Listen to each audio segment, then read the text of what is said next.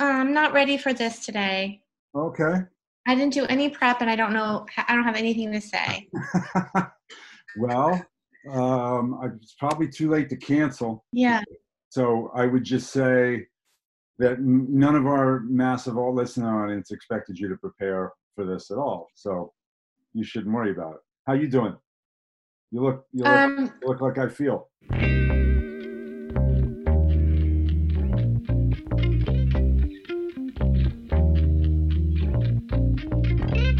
From the campus of Rutgers University in New Brunswick, New Jersey, welcome to the Writers' House.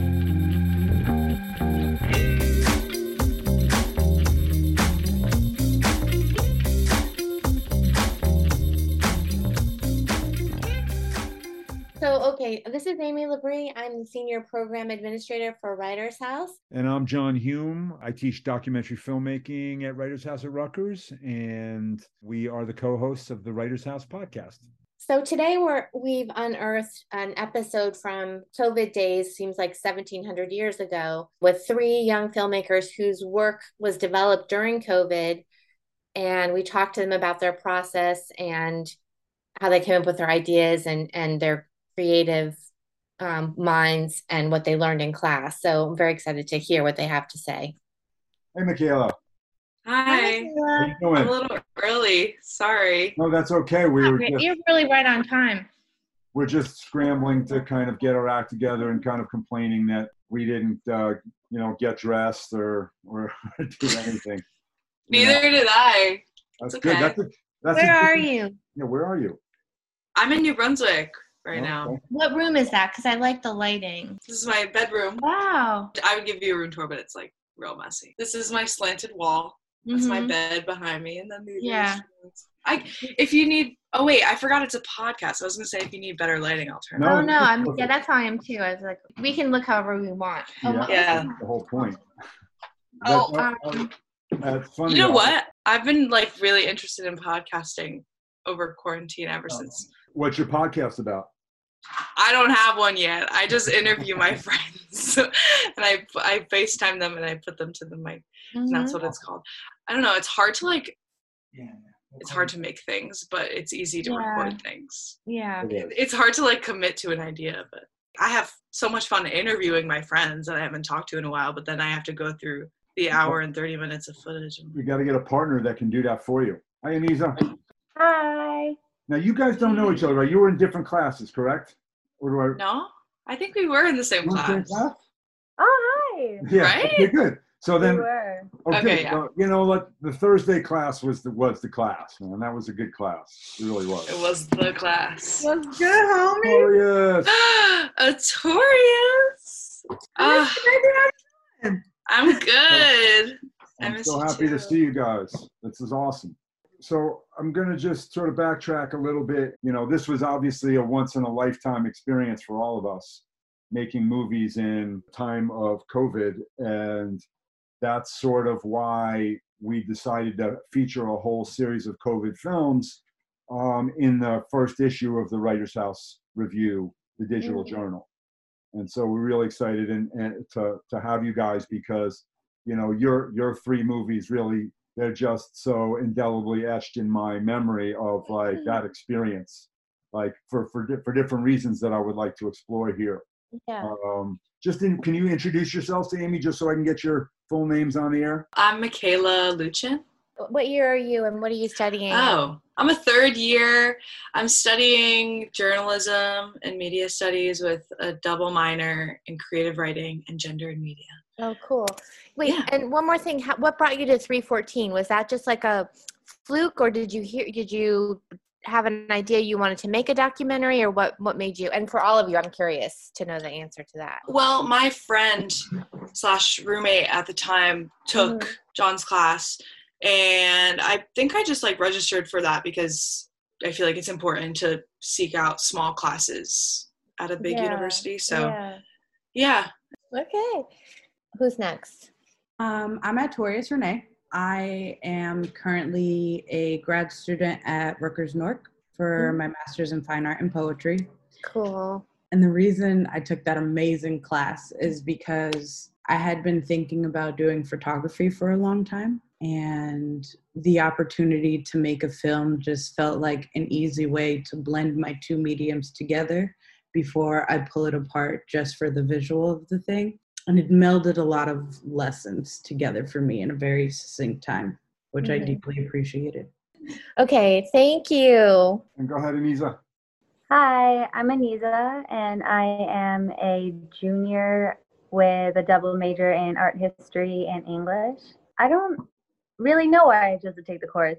I think I've done a lot of creative writing, but mainly in like short stories, mainly in poetry, but I hadn't had any experience in film at all. And I feel like I just wanted to push my limits, see how far I could take this whole writing, creative writing thing, and kind of explore different avenues of where I could go after college. So I think I was definitely able to engage with writing it as an art as opposed to an essay in a way that was very unique to any experience I've had before. So you didn't have any kind of filmmaking experience before this, or no? None of you did, right? This was like kind of a new thing. Yeah, cool.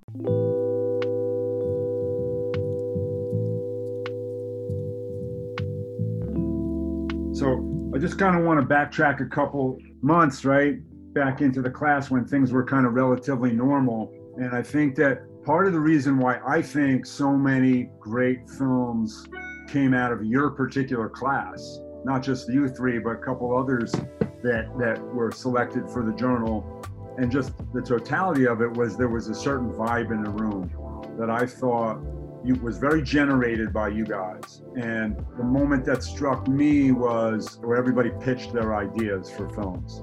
And it was like an extraordinarily, it was almost like I was transported out of a classroom experience into like a life sharing moment, you know?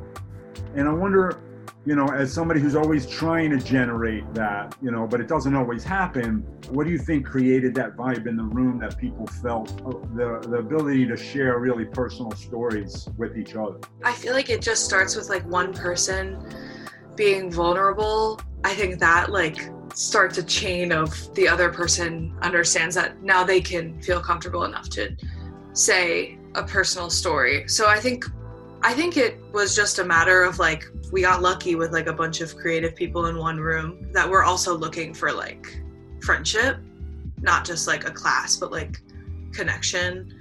And yeah, I don't know. I remember feeling like, I was like, I have nothing to lose. So I'm going to tell these people about my divorced parents, you know?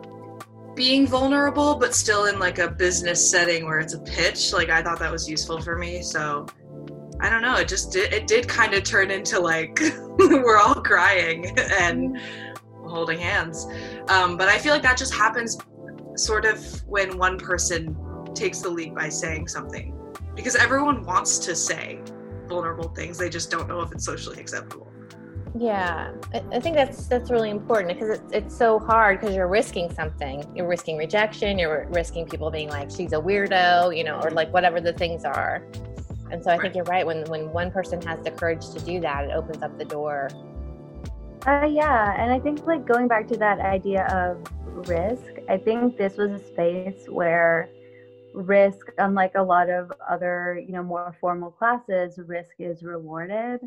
And saying things that maybe scare people or make them uncomfortable, or things that aren't exactly necessarily like relatable and happy or fun necessarily, are the things that are effective.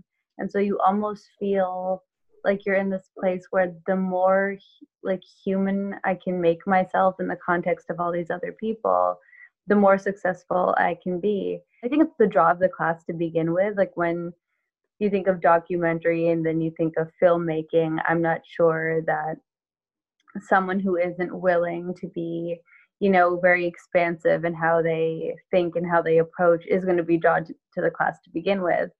There were so many people in a room that just wanted to successfully share so many different parts of themselves in so many different ways, so many different contexts, and from so many different backgrounds, that it's almost like anthropology. Like you're in there and you're studying not just how to make a film, but I think when you're there, you're almost studying people and their lives and how they work, which makes you want to think about yourself a little more too. To me, the powerful point was the opening of the class. I feel like very early on, you exposed us to the ability to tell your own story and grow from it. The movie about your father was extremely powerful. And I feel like it left an impression on all of us to like want to tell powerful stories. And in that first examination of us giving our pitches, we had the opportunity to think how all of these things are connected. Like there was a tangible feeling in the room. We were all deeply moved. And I think that was because of how you opened the door. I appreciate that. Yeah, no, I felt that. That was a unique experience to me. I've had that in screenings of Unknown Soldier, or I've had that in, other contexts, but that was the first time that it happened to me in a classroom where I was like, whoa. And it was awesome. It was probably the best experience I've had as a teacher. And that was when we hadn't even made any movies yet, so it was really special. Did you make everyone cry? Like, what happened? You made everyone cry. The pitch it's what Michaela said, which is like it started snowballing. I don't know who started it off. Yeah. But it just one person after the next was sharing what they were thinking about making a movie about. And it was, really deeply personal stuff. And one filmmaker, Aya, she started telling a story that she couldn't finish. And it was just the way that everybody in the room looked out for her just created such an incredible energy. And, I think it's why we were able to endure through what came afterwards, and still feel a sense of community, despite the fact we were all suddenly heads on a screen instead of in a room. Can I add something to that? Yeah, please. I think like that was also a moment that I was thinking of, but I didn't know how to bring it up. But I think that was like a real showcase of how like artistic people are so empathetic and can let people take the time to understand what they want to say. Like I feel like in any other class, when you don't know what to say in front of the class, there's like a very stiff silence between you and the other classmates that's like awkward and you feel like there's time ticking. But like in this class, if someone was thinking about the next sentence they wanted to say, it was like, we're here to listen for the long run, so you can take as much time as you need.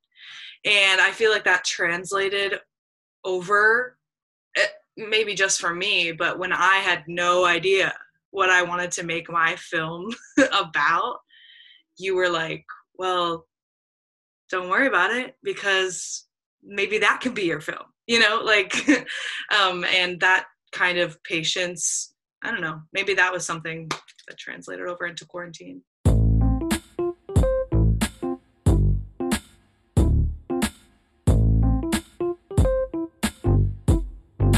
So you mentioned that you didn't have any idea about what kind of movie you're making. When I tell people the story of like what happened over the course of that semester, a lot of people had decided and actually had started making films that they had to abandon. Tell me where you guys were at before COVID hit. Well, originally I wanted to make a documentary on South Asian culture and how it deals with sex and sexuality, coming from like a family of 2 immigrant parents. And so I wanted to like interview a bunch of South Asian people, interview my parents, and make them mega uncomfortable on screen. But COVID obviously made that really hard to do. And we had a moment of thinking like maybe we'll do it on Zoom, these interviews, but there was something about that just felt very wrong to me. Like it was a weird situation where you're talking about something so deeply personal that people have a lot of stories to tell that make you want to reach out and hug them and tell them your story too. I didn't get the feeling like it felt right to do that over like essentially a FaceTime call.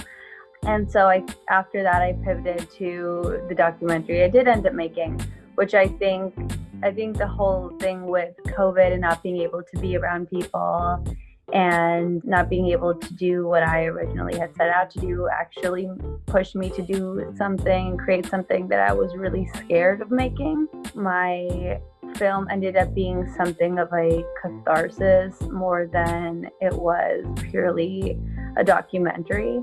And I think when we were, talking about what do you want to make this film about, where do you want to take it, going to that level of vulnerability, like so many other people in the class are doing, was just absolutely horrifying to me. But then, you're in a space by yourself for so long. It's like the only person I really have right now to play with, to poke and prod at, is myself. So if everyone else can do it, I can do it too. And I think it took me until literally 2 weeks before the film was due to actually film anything, because I was absolutely terrified of making something that I think I ended up ultimately being a lot more proud of than I would have been. Talking about risk, a lot more risk in your piece. But I think it's what I really liked about it too was that we're all feeling that way too, and especially people who don't have roommates or who might be alone or might be living with their parents. Like, where does the body go when it's by itself? Like, just that idea that you still need touch and you're still longing for connection. I think your film captured really well what that's like. Kissing my own arms, my reflection, I don't feel as possessed as I want to be by you. I have to dress myself pretty to remind myself you still love me. I wonder if you still will when we're back together, when we can touch each other again.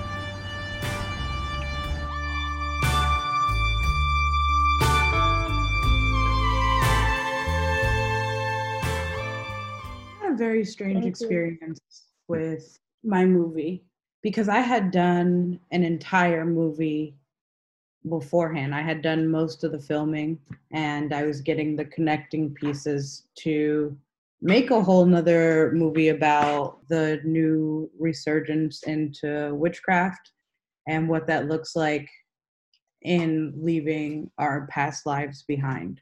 But being trapped inside with all of that panic, I was really humbled by the opportunity to just ground and make the movie I did and capture the people I did, because it's still scary, but I have direction, things are still moving on, which is also scary.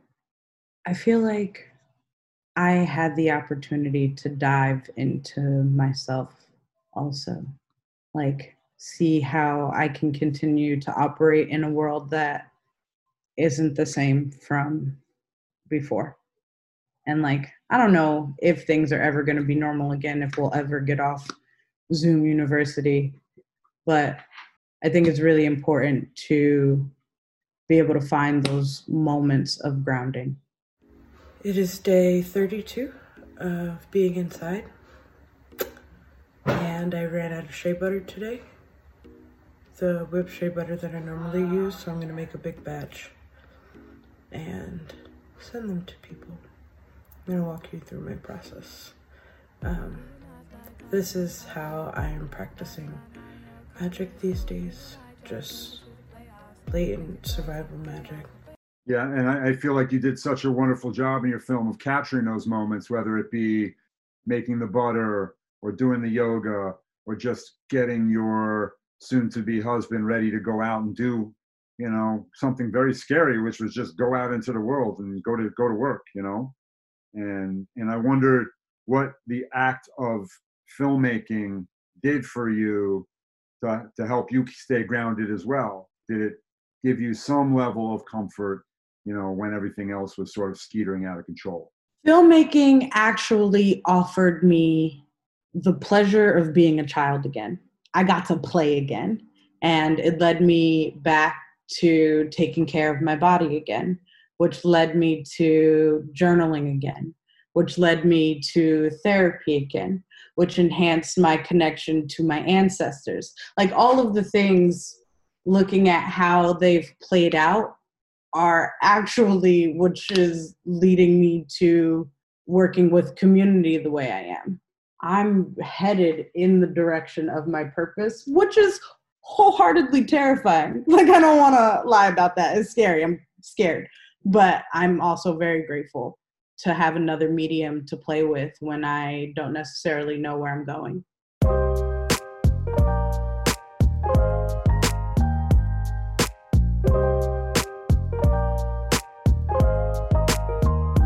Michaela, put us where your head was at, when COVID hit. You were talking about exploring your sort of interesting parental relationship, and had begun interviewing, and then everything kind of got upended. Yeah, so I was considering doing a film about, as you said, my interesting parental situation, and it almost like became a little too real when I started quarantining with one of my parents. So the more that I was like trying to film this and almost like tiptoe around my parent and my family with like this idea that I wanted to do, it was like affecting me in a way that I couldn't complete the film. And on top of that, I was playing ukulele a lot and like trying to do something with my hands throughout quarantine, so I didn't like forget that I was a human being.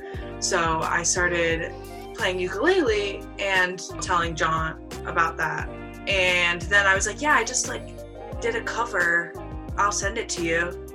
But then it ended up being, then Bernie Sanders dropped out of the nomination. And then I was like, oh, no.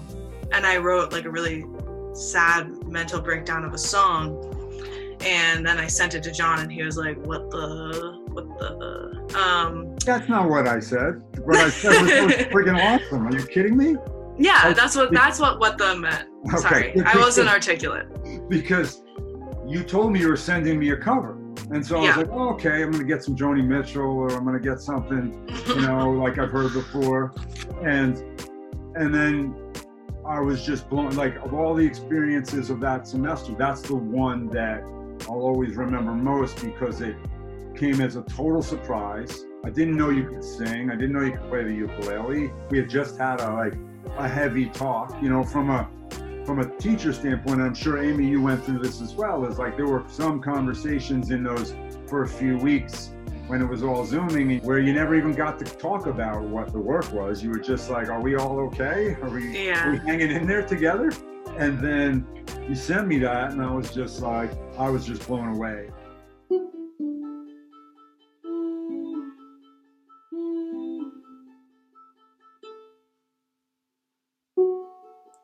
I just want to say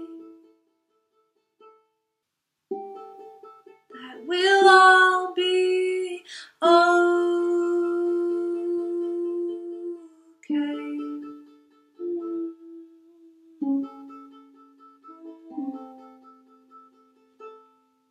But I don't know.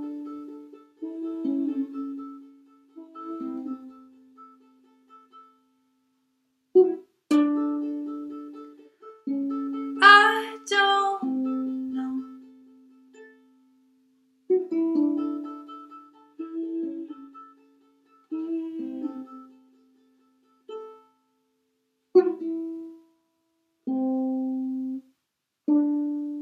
I like made that out of really nowhere, and I was alone, and I knew it was like a product of like really myself at that time. So I was like really excited to share it.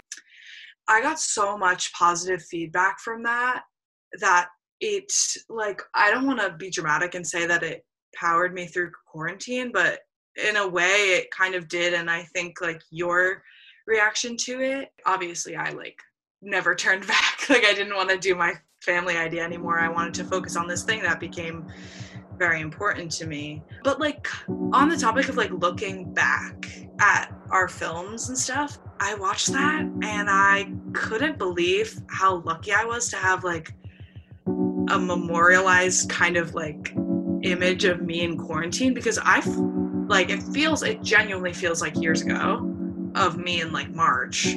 I'm seeing a past me that's like totally the purest form of me. kind of parallel I'm hearing from all three of you is that there was something to do with the body and the physicality for all of you. Like, I wonder if there's any connection there with that and being remote, or just like how this alone time, or mostly alone time, makes you have to turn inward, but also to physicality. I think I'm trying to sound smart because you guys all sound so smart.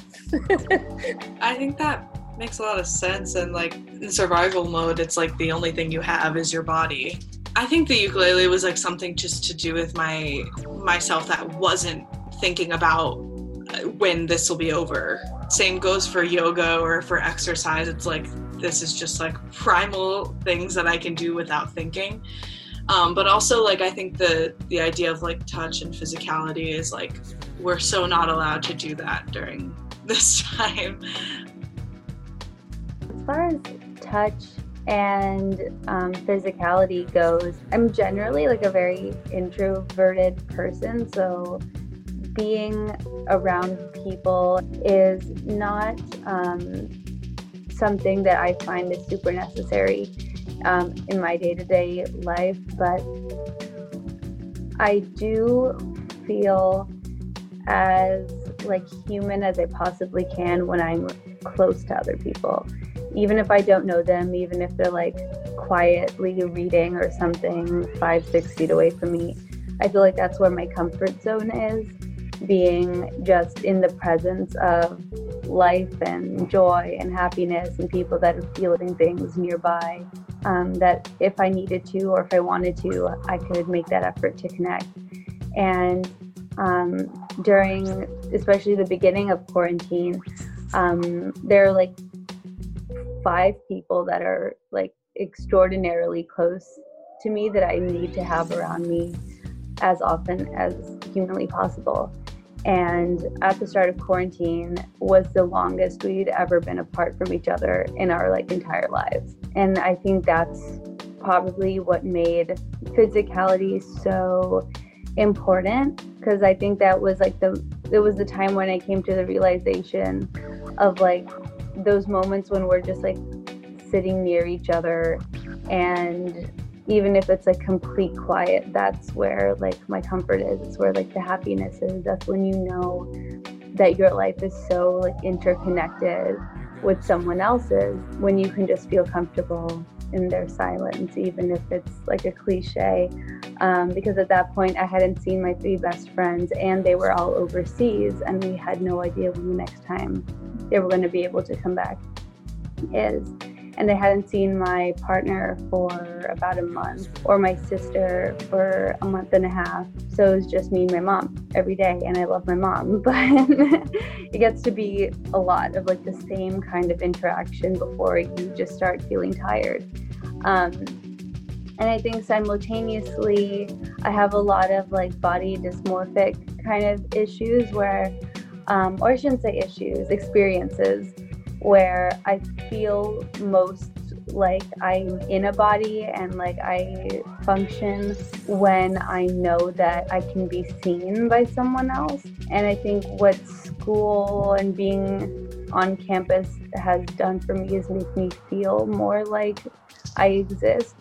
As like strange as that sounds, because I know that like, especially like with the way that I tend to dress, I know that I'm being seen by someone if I step outside, and I know that like we can like look each other in the eye and I can remind myself I'm here. What's interesting to me too, you guys are creating this, what is essentially historic footage, because we're like such in our minds now that this is like, seems like it's going to go on forever. And I don't know, I just think it's so great that you're all going to have this footage that really captures in a way what it's like for people who aren't going to believe it.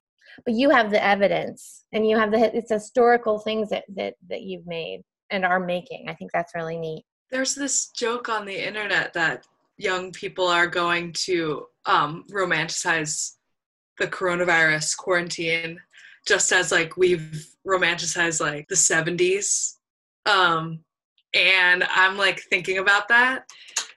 And if my child ever just wears a mask and is like, "Mommy, give me your old mask," I'm going to yell at them, because although this is like, show them, just show them the footage. Right. No? Yeah, I won't yell. I'll show them the footage. Yeah, exactly. But yeah, no, that is I struggle to think about a time where I'll be able to look back at this and forget this, because it feels like, obviously it just feels like this is never going to be over.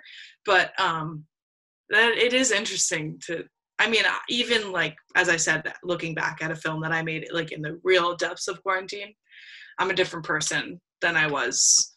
So it's pretty wild. And that's only been, I don't know, 4 months since I made that. And I just feel like a entirely different cell of a human being. So I can't imagine like even 2 years out watching or listening to what this will be like.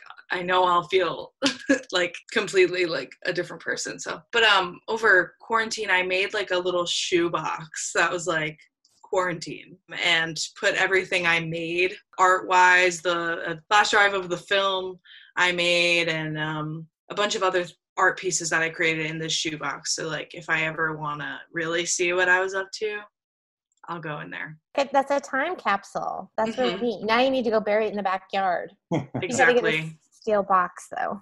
Yeah. That's neat. Keep doing it. Like maybe you are still doing it, and Notorious, you're in a program that's going to kind of make you write poetry and stuff.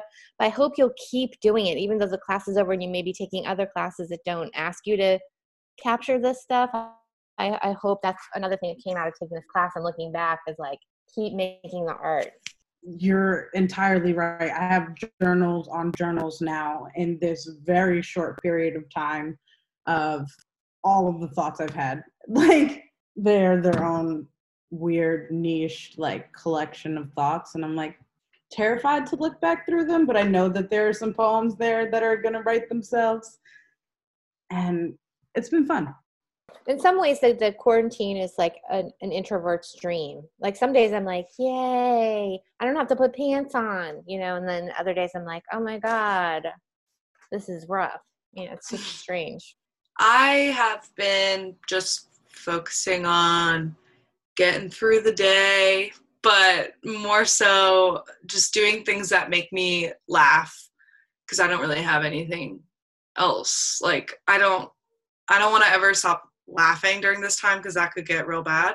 So I'm in a screenwriting class, and I've just been trying to still record music, or just interviewing my friends as like I want to talk to you, but let's record it kind of thing. And I think it'll come naturally when I want to document things that I really think will like benefit me to look back on. I think I'm bad at planning that type of thing, and I think it'll just come because I'm that type of person anyway, maybe I learned that skill from this class, just to pick up the camera or whatever recording device when something significant is happening. It's just like, oh, I know I'll want to revisit this. And I think that was like a skill that John had to teach me, because I wasn't recording a lot of the things that I was telling you conversationally, and you were like, why didn't you record that?